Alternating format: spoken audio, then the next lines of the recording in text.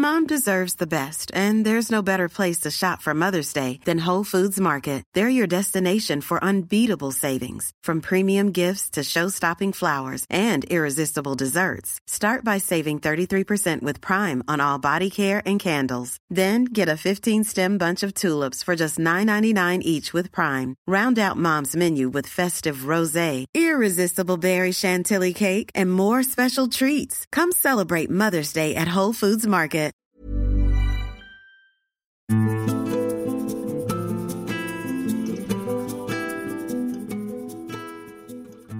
Hello and welcome to Midpoint. My guest today is a man who many of us might well feel we've grown up with. He's been on our screens and in our ears for the best part of 3 decades. He was working in a hardware shop cutting panels of wood when he was scouted as a model at the Clothes Show Live.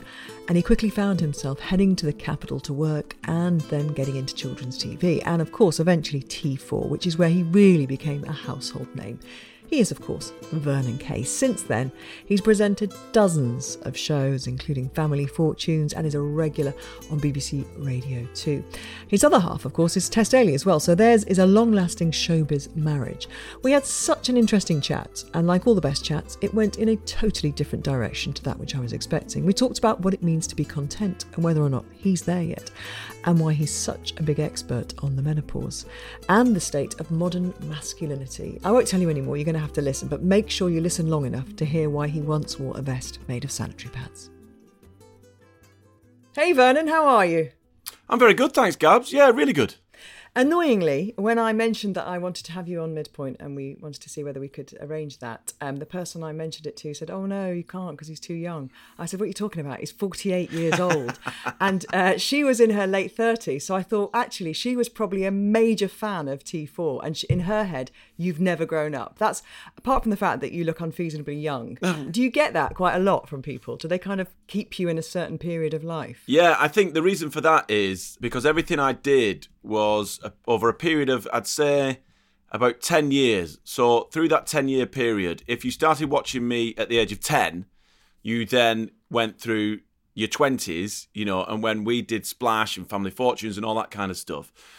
And it's obvious in the way that people talk to you as well. People kind of think that you're and it's a beautiful thing, don't get me wrong, but people just start mid-conversation instead of, "Hi, are you Vernon Kay?"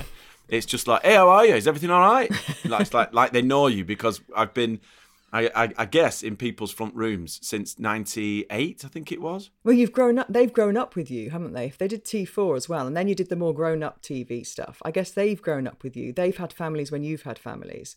You know, not families, you've got the one family, children. And, you know, I suppose they feel like you're kind of maturing at the same rate as them. Yeah, I guess so. And it's a real, you know, we're going on this life journey together. That's what it is. Because when we did T4, June and I, we literally felt like we had the world at our feet. It was the most amazing TV show to be involved with. And then prior to that, I did kids television.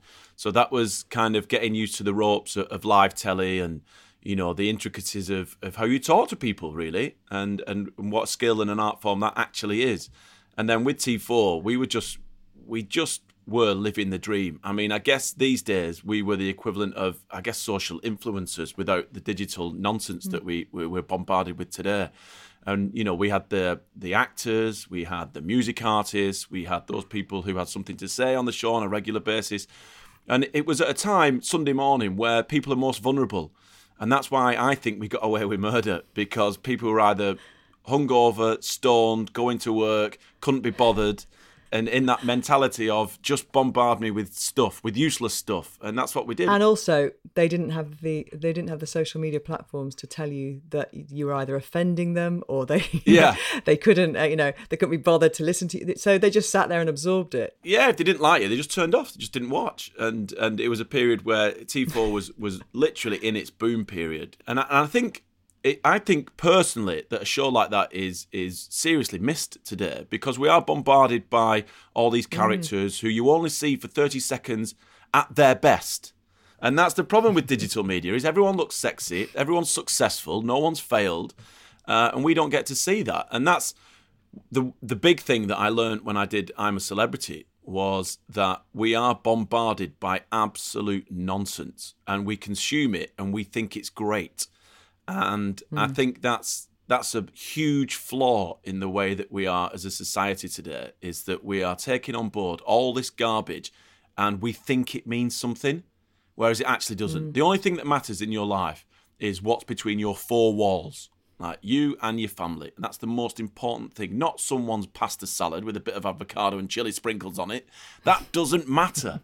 But, you know, that's, and going back to T4, we were, I guess we were that. You know, everything was great on T4. Behind the scenes, there were a few ups and downs, but it was great. It was really good fun. Just to kind of dissect a bit of what you said there, I totally agree with what you're saying. I wonder if some of that is because people are just so confused in modern life for various reasons. And, you know, we've got this bombardment of serious news, which people get in snippets. They don't really deep dive into any stories at all, or then they align themselves in an echo chamber of one side of a story. They don't really ever hear both sides of the story. The attention spans because of social media mean that people want everything in bite-sized chunks, and they seem to think then they've got to grips with the story. It's almost like skim reading life, isn't it? Never really actually going through the whole paragraph. Is it reversible, do you think, this trend? Because what you talk about there on Saturday morning or Sunday morning telly, and Saturday morning telly too, we grew up, didn't we, with those, whether it was Swap Shop, depending on your age, Live and Kicking. Saturday Superstore as well, and then Tiz was. Saturday Superstore, you know, all those, Tiz was before that, all those shows. Our kids haven't even grown up with that, let alone, you know, younger kids now. And those were so important, I think, those shows for children, and how they then found interests or what their passions were, or how they, you know, because those shows weren't just flighty, were they? They had tackled some serious issues as well. Yeah, we did. We talked about mental health. We talked about alcoholism, drug addiction. We talked about teenage pregnancies on a regular basis on T4. So we were aware. We did feel like we were in touch with our audience, but we only got that essence of what our audience was about by actually going out and chatting to them. But I think this day and age, I think we're all searching for perfection. I think, and perfection doesn't exist. I believe it doesn't exist. You can be the best, or you can do the best that you can do, but it will never be perfect. You know, I don't have anything against the search for perfection, but I think it's a train journey that never, ever ends. And the one thing that I've learned is that train can stop when you become content.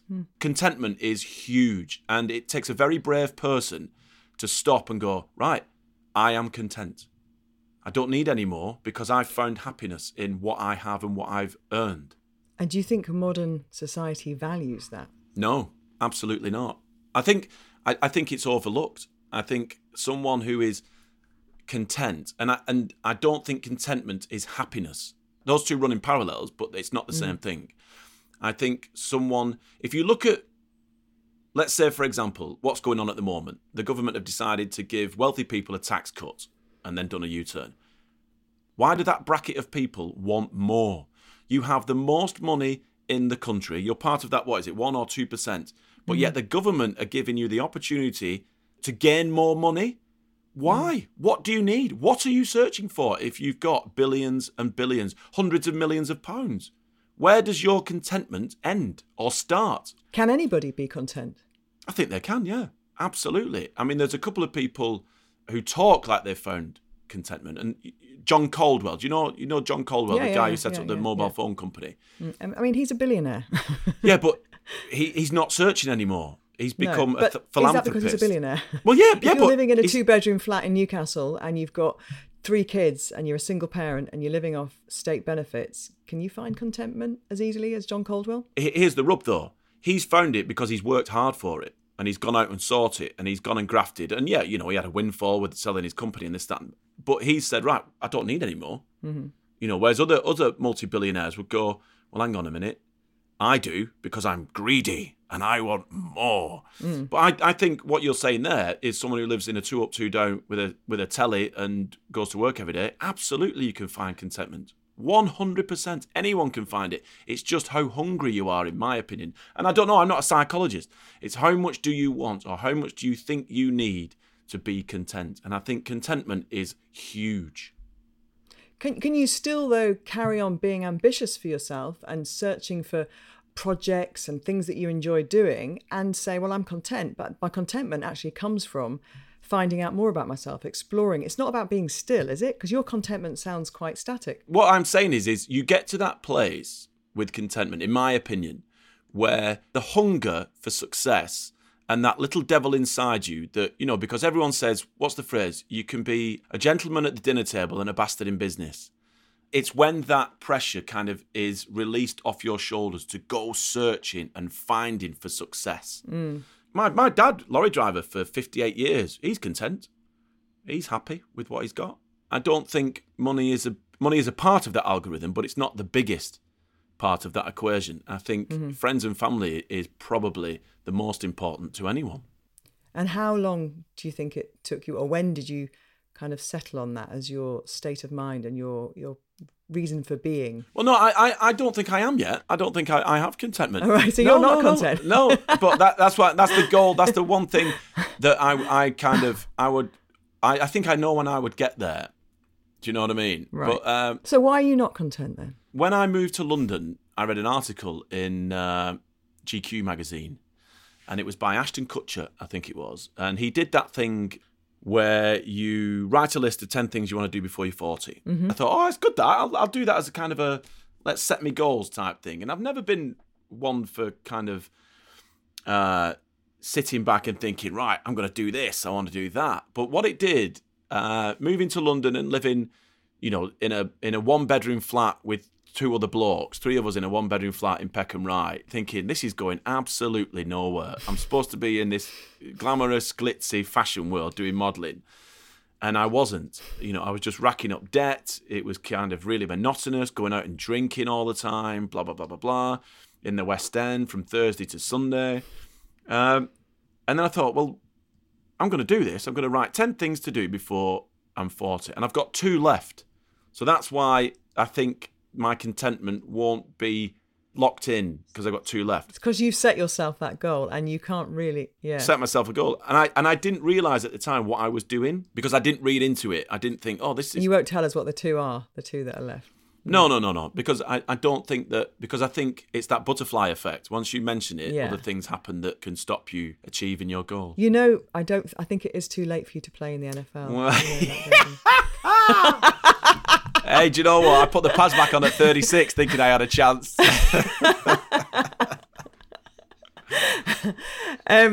That's all fascinating. And actually, you just mentioned your flat in Peckham. So let's go back, because when you were a woodcutter... Yeah, I worked in a DIY shop for my cousin, cutting fence panels. And you apparently just lived for the weekends. That was your life. You were waiting for your wage so you could go and spend it at the weekends. Loved it. And you were scouted as a kind of great sliding doors moment. Somebody said, you're good looking, you should be a model, right? At that point, I mean, I imagine that's how it went, was it? No? Well, I've got 2 photographs of that very day when all that happened. And we basically went out to the clothes show live, because they had a bar and it was where lots of girls hung out.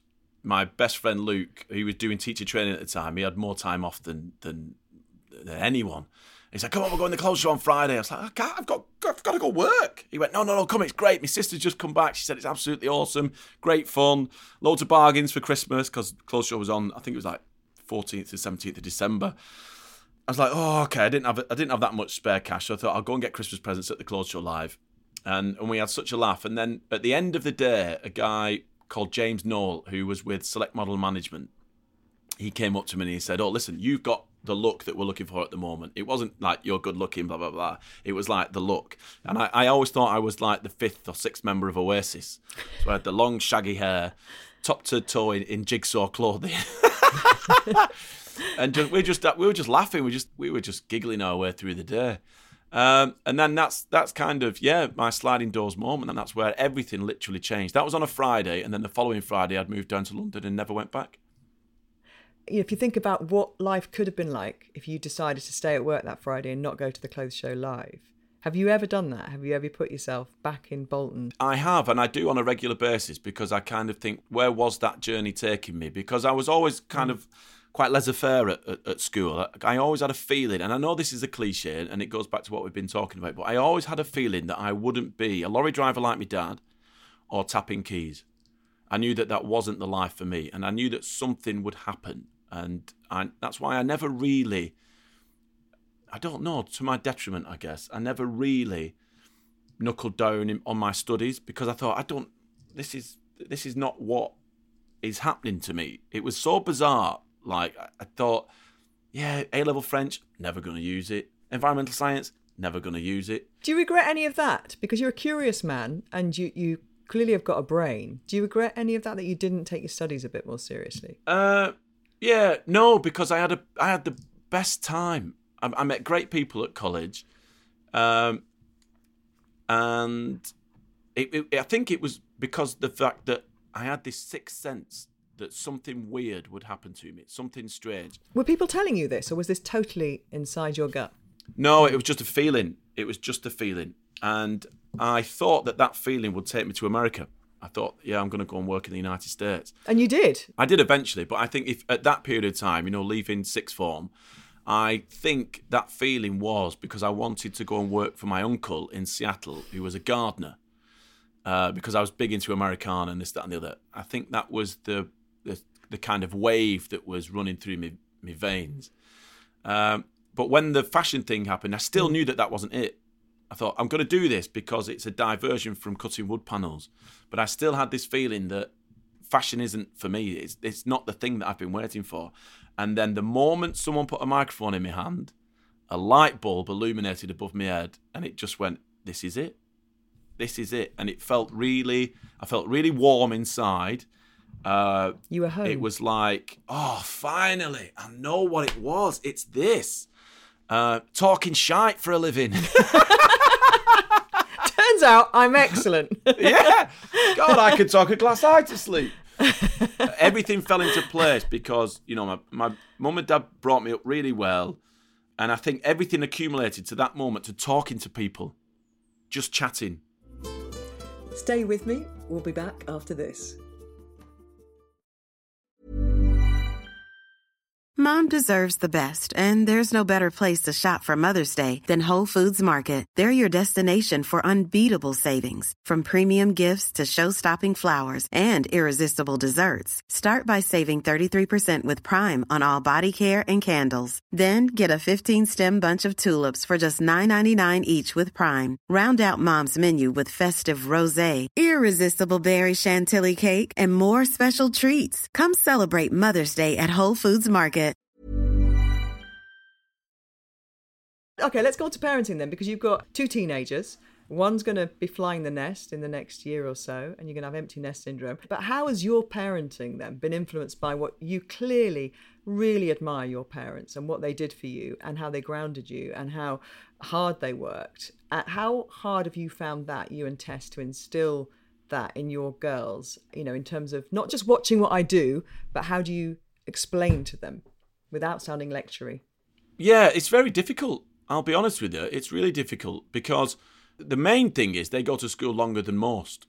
Like Amber gets dropped off at 8 and then she doesn't get home till 5-ish. And Phoebe's at sixth form at the moment and she leaves the house at 7, so she's up at 6 and she doesn't get back till, if she's driving, she doesn't get back till 5:30. If she's on the bus, she doesn't get back till 7:15.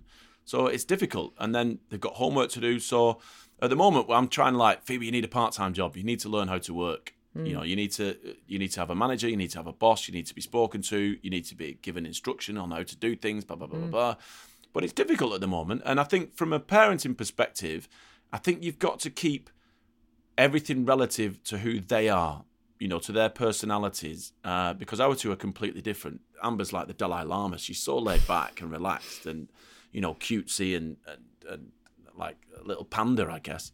And then Phoebe can be quite rock and roll, but then she's got these sensibilities where she really processes everything. So from a parenting perspective, you have to be quite aware of how she processes situations and how she deals with them. So I think it's been a really exciting journey. Do you think your parents thought as much about parenting? No. Do you think our parents? No. No, I don't think they did because happened. It was simple. Well, yeah, it was because it was a lot easier then.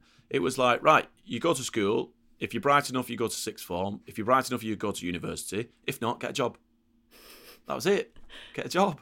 And I could have always been a lorry driver, and that always sticks with me. My dad said, listen, don't worry about it. You can always come and drive for me. So that was kind of a fallback, I guess. We talk a lot on this podcast. We have an equal number of women to men guests, and the women quite often, being the age they are, start talking about things that are going on in midlife. You know how open Kenny is. He's talked about his prostate cancer recently, and a lot of my guests talk about menopause and stuff like that. Do you have quite an open dialogue at home about all these changes that are going on? Are you aware of what happens to women at this age? Oh, God, I've hosted this morning. Of course I do. Specialist subject, the menopause. Yeah, of course. I think but what I do think is great is that it was like a silent moment in a female's life that no one ever talked about. And I'll tell you, when I used to be a caretaker at a primary school, and the first time I was introduced to the menopause was one of the teachers had started taking HRT, and it was the big chat, because this school was quite unique in that all the teachers were female and of a certain age. So the chat in the teacher's staff room was all about HRT. Oh, I'm on HRT. And I was like, what the heck is HRT? And I had the best headmistress, this more mature lady, who was a bit rock and roll. She's always smoking tabs. She was like a stereotypical Roald Dahl headmistress. You know, she was really sweet, had a bit of an edge to her, bright red hair, dyed, and smoking. Come on, kids, get in here.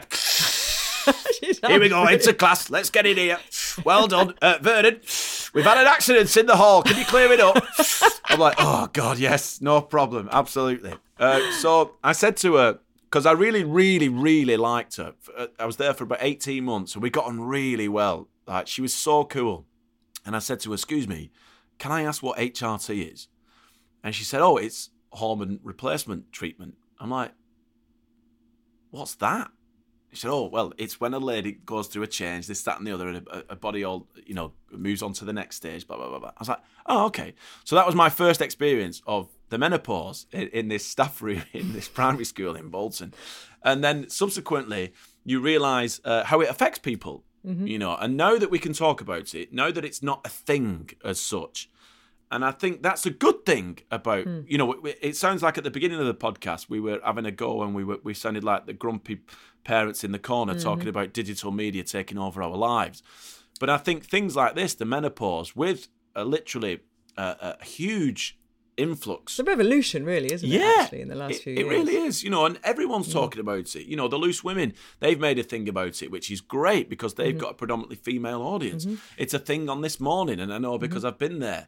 Lisa Snowden. BBC Breakfast did a campaign 5 years ago. There's the Menopause Matters group. There's, obviously Davina's book, and there's number one in the charts. There's so much going on that you can not fail to miss it, really. Exactly. But I think what's really interesting from a male perspective is that it's been going on, and only now are we actually talking about it, realising that it affects people so differently. It's a big personal thing, but it affects everyone. And you live in a house, right, with two teenage girls and, a woman who's over the age of 50, right? And a dog with no testicles. So you've got kind of all kinds of things going on there. You're in a very female household, aren't you? So you have to know about this stuff. Oh, well, I've always found myself in I've never shied away from a situation. I did GCSE Spanish, and I was the only lad in the class. And that was an education at 14. All those senoritas. Oh, my goodness me. And I was the only hermano. It was kind of, periods were always being talked about. Girls getting measured for the bras for the first time was a thing. So I was in this environment where I was like just taking in all this information, because I didn't start puberty till 17 and a half, so I was still a baby at this age. But all these girls are growing up and they're getting their periods, and there's Tampax lying around in the Spanish class and panty pads and all kinds of stuff. And I just thought, well, whilst I'm here, I may as well ask some questions. Well, you only had a brother at home as well, didn't you? So and my dad's lorry driving down the road, and my mum, being a Roman Catholic, never talked about anything. So you didn't get any sex education from her? None whatsoever. No. It was literally birds and the bees. That's what sex education was in our Catholic school. No, actually, I'm lying. It's really funny. We did sex education from a scientific perspective. Right. So the picture of the ovaries where they look like a ram's head. That one. And no one tells you about erections and everything else that comes with it. It's just the sperm meets an egg. How? And everyone's like, we know what happens, but why can't you tell us? You know what I mean? Why is it a secret? How does the sperm eat the egg? Whoa! Wait for RE for that one. That's one thing that is great about digital media. Is you can spread positive messages. And you can access information very quickly and freely, which is fab. Well, it is time for me now, Vernon, to bring in our guest today, who is James Boardman. James is a life coach, but for men specifically who he feels, or they feel, they're in a rut. This wasn't directed at you, by the way, because you are certainly not in a rut. But it's why I'm interested in this is because of this kind of idea of the crisis of masculinity, which I think is something that he will talk about. So let's bring in James. James, good to see you. Thank you very much for coming on The Midpoint. How are you? I'm good. How are you guys? Good. Very good. Just did a brief introduction there, James, saying that you work with men who feel they're in a rut. So tell us about the kinds of men who come to you and what it is that they're struggling with. One of the main things I think is that a guy gets to a certain point in his life and he's struggling to figure out what's next in his life. And one of the biggest things is a conflicting identity of who they are, what they want now. So for a lot of guys, they have kids, married, got the job. Mm-hmm. And it's almost a case of like, where do I go from here? What's next? How do I reinvent myself? How do I create some form of passion, desire? And for a lot of guys, they slump into that rut, which makes them feel quite hollow about where they're going to go. And for a lot of guys, that causes mental health issues, emotional health issues as well. And they tend to disconnect from life completely, which is obviously what we're seeing quite a lot at the minute. From what you describe and what they've done in their lives, are we talking men in their kind of mid to late 40s, 50s? Yeah, I would say, so I think the range for the guys that come through, there's anywhere between 35 and 50, but I think more than ever that actually there's an element of this in younger men as well. So I would say mid-20s going on, and I feel that there's a lot of them that are lost on knowing actually what they want in life and self-pressure through careers and running businesses and relationships. So more and more younger men are coming through with those issues and dilemmas. I just talked about this concept, the crisis of masculinity. Is this what we're talking about then, do you feel? Yeah, I think we are slowly getting rid of an old way of thinking and trying to evolve into a new way of thinking and what men think is acceptable and isn't acceptable in terms of masculinity and being comfortable with being vulnerable, being able to cry, being open. Whereas one of the things I try to portray is a lot of the struggles I had coming out of the military and try to be quite honest with that. And I think if other men see other men being vulnerable and open and displaying those emotions, it really encourages other guys to go, why am I not doing this? I would question that most men's wives don't know what they're going through because they're too embarrassed to open up or they don't know where to start opening up. And having worked with a lot of men, it's quite common. They just bottle it in. Can I ask a question, James, just quickly? What is masculinity? It's a really good question. I've been asked this many a time. So I think masculinity is individual based. For me, it's about understanding your own emotions and how you feel and being able to portray that individually rather than comparing yourself. So, for example, social media is huge at the minute. And I think masculinity becomes conflicted when we start seeing lots of other different male figures and actually how they portray to us on the front edge. Many people, what we don't see is what happens behind the cameras, behind the footage, behind the video. We talked a lot about this actually earlier on the podcast, so it's brilliant that you brought it back round actually specifically to this area, because actually a lot of people worry about young girls seeing, images that lead to eating disorders and ideas of perfection, but this is, I think, the crisis of masculinity, that men are as affected, and perhaps it's not as easy for men to acknowledge that they're as affected, whereas girls maybe find it easier to have those conversations. I think so. I think there's a key word in there you said, and it's acceptance. So it's accepting that it's okay to be vulnerable. There are days when we wake up and we feel very hollow and we don't feel like we're on top of our game. That's okay. One bad day doesn't mean one bad life, one bad month, one bad week. It just means that we're having a bad day, and acknowledging that it's okay to have a bad day and accept those emotions that we're going through, understand them as well, I think is another key thing. Sorry to interrupt, James, but do you think that society no longer allows a male to be a bloke? I think the actual title of bloke being a man is actually for many men confusing as it is. Many men don't know how am I supposed to be today. I think. Can I just ask Vernon what you said there, Vernon, which prompted the answer from James about a bloke being a bloke? I think is what you said. What do you perceive that bloke? What for you is a bloke? I guess what I'm trying to say is that can males be a bloke? Can we be, a bit raucous, a bit obnoxious? Can we sit down in the pub these days and just have a conversation amongst ourselves without it offending anyone? That kind of thing. Do you know what I mean? I'm not talking about bad stuff. I'm just saying blokes sat around a table having a few beers, So I think when you look at men, there is a huge category of different types of men. Like we all kind of fit into some sort of spectrum in some way. There are the lads that love to go down the pub, get on it, like that's one particular type of lifestyle. There are lads who love to be dedicated to their family and they spend all their time with family. And I think what's really important for, any guy to understand is that being an individual and authentic is absolutely key to understanding who you are as a human being. And I think that when you are authentic and honest with yourself about what you want out of your life and you follow through with that, I think what you get is a true identity and contentment. And I think every man is not necessarily looking for happiness, but he's looking to be content.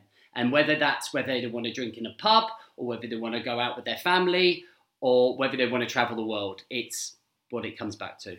Vernon's smiling and kind of high-fiving himself because we talked about contentment a lot as well. And James, you haven't been sat listening to the whole of this podcast, so it's quite incredible actually the synergistic nature of your chat, because it really does bleed into everything that we've talked about earlier on. So, but I think the more, like, going back to what you said, James. I mean, I have this ridiculous, almost embarrassing admiration for the Royal Marines, and I think. Watching what they go through for that Green Beret, that coveted Green Beret, and how important it is and what it means. You're taken to Lympstone, you're drained of everything that you are aware of, and then they rebuild you to be a machine, a war machine, and that's what the Royal Marines are. So I guess your journey of masculinity is like you've climbed Everest and you've conquered that, and then you've got to step back once you're out of the Corps and say, right, well, who am I now? Because you've built me to be this weapon of war, and now I'm in society. What do I do? I've got to become a caring father, and where is my personal masculinity? Instead of I don't know whether I apologise, James. I don't know whether you served in Afghanistan, and we hear well, there you go, you served, and what went on in Afghanistan. You've had first-hand experience of that. But hang on a minute, you're doing your shopping in Tesco's 2 years later and Sainsbury's, so. It's that's what I. And then there's also the guy, Vernon, who watches those documentaries about the Green Berets, right? Who's sat at home thinking, well, I'm not that kind of bloke. Exactly. So what kind of bloke am I? Exactly. And I think it is a very confusing space, isn't it? So I think there are some people who. The reason I joined the Royal Marines because I was lost, and I watched a film, Black Hawk Down, looked at that, and my mentality was watching the war scenes, going. That's what I want to do. Like, I was 23 years old. When I left the Royal Marines, and I left to be a dad and wanting to be home with the kids, for 3 years, I hit the worst 3 years of my life. And that was because I didn't know where I fitted in society. Like exactly what you were both talking about there in terms of where do I fit in now? And it took me to the brink of suicide. Wow. to that point. And I had no purpose, had no drive. I didn't know who I was. I was Sergeant James Boardman in a world that Sergeant James Boardman no longer belonged. It wasn't needed. It wasn't needed. And I found my purpose through entrepreneurship. And I've just evolved into where we are right now. And I think all of us are on our own individual personal mission, whether we're a male or whether we're a female. One of the things that each one of us needs is a meaningful, purposeful... A why. A why, yeah. So at the end of the day, each one of us is entitled to have a North Star to achieve. Yeah. And if we can have that emotional connection to understanding why we want that, so for me, it's to make an impact on men. So if I can do that by making them mentally, emotionally stronger, helping them have control measures, in terms of fitting in society, being comfortable in society, managing their time, their energy, their focus, having a meaningful purpose like that drives them, that makes them wake up every day and go, well, I just don't feel like it. But remember the bigger picture. Then I don't think it matters if you're a man or woman. James, it's been fascinating and brilliant having you on. An absolutely perfect guest for this podcast. And I think we'll have to have you on again sometime. Thank you so much, James. Thank you. Appreciate it.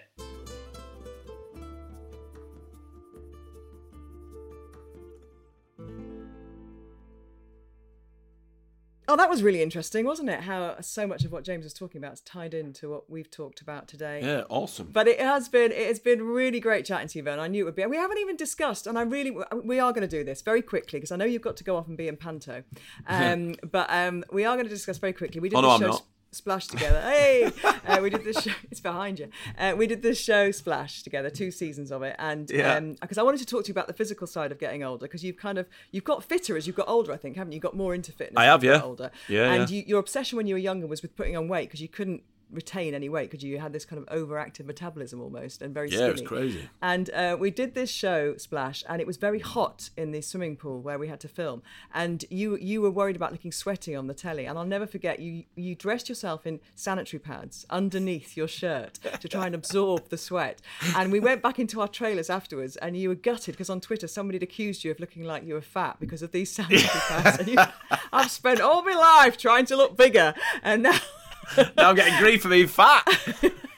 And it was so funny, obviously, to wear sanitary pads. I think you wore it for a few weeks, didn't you? A little vest. Yeah, I made a T-shirt which went under my shirt, which literally the underarm area was just carefree or body form. Yeah, under my arms to stop me sweating, because even though it's a natural human thing to do when you're in a swimming pool that's 48 degrees, it doesn't look great on telly. And there's the stigma around, oh, you look sweaty. It's like, well, yeah.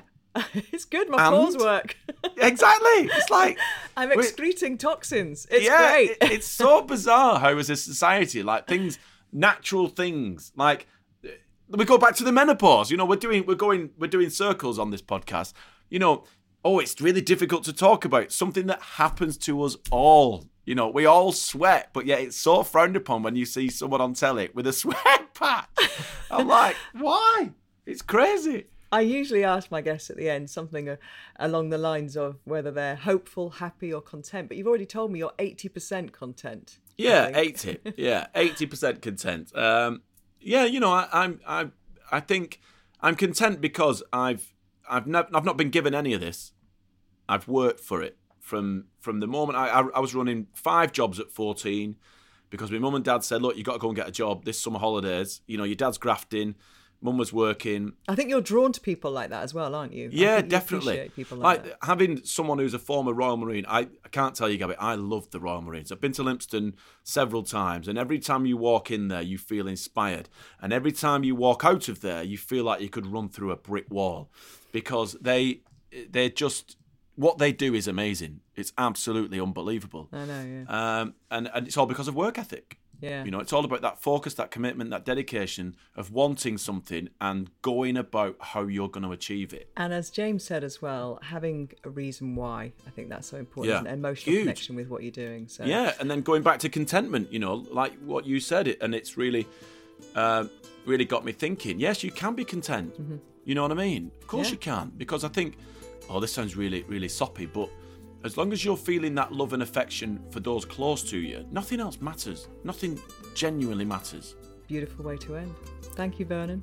I'm on at the Wickham Swan from the 9th to the 31st of December. I'm playing Dan Deeney in Cinderella. Excellent. Thank you so much to Vernon. Candid, open, funny, and he is genuinely in Panto at the Wickham Swan. So buy your tickets right now. And thank you to James Boardman. He's an ex-Royal Marine, and the way he talks about helping men to find out how they can get out of a rut, encouraging them to be more open and vulnerable, which will all lead to, hopefully, a new kind of definition of masculinity, which encompasses all of that, and finding meaningful purpose seems to make a lot of sense.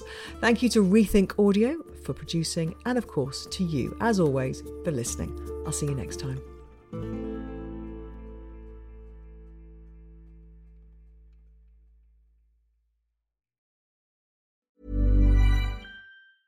Ever catch yourself eating the same flavorless dinner 3 days in a row?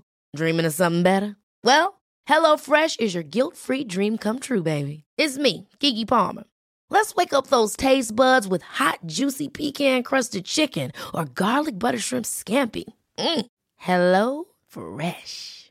Stop dreaming of all the delicious possibilities and dig in at HelloFresh.com. Let's get this dinner party started. This message comes from BOF sponsor eBay. You'll know real when you get it.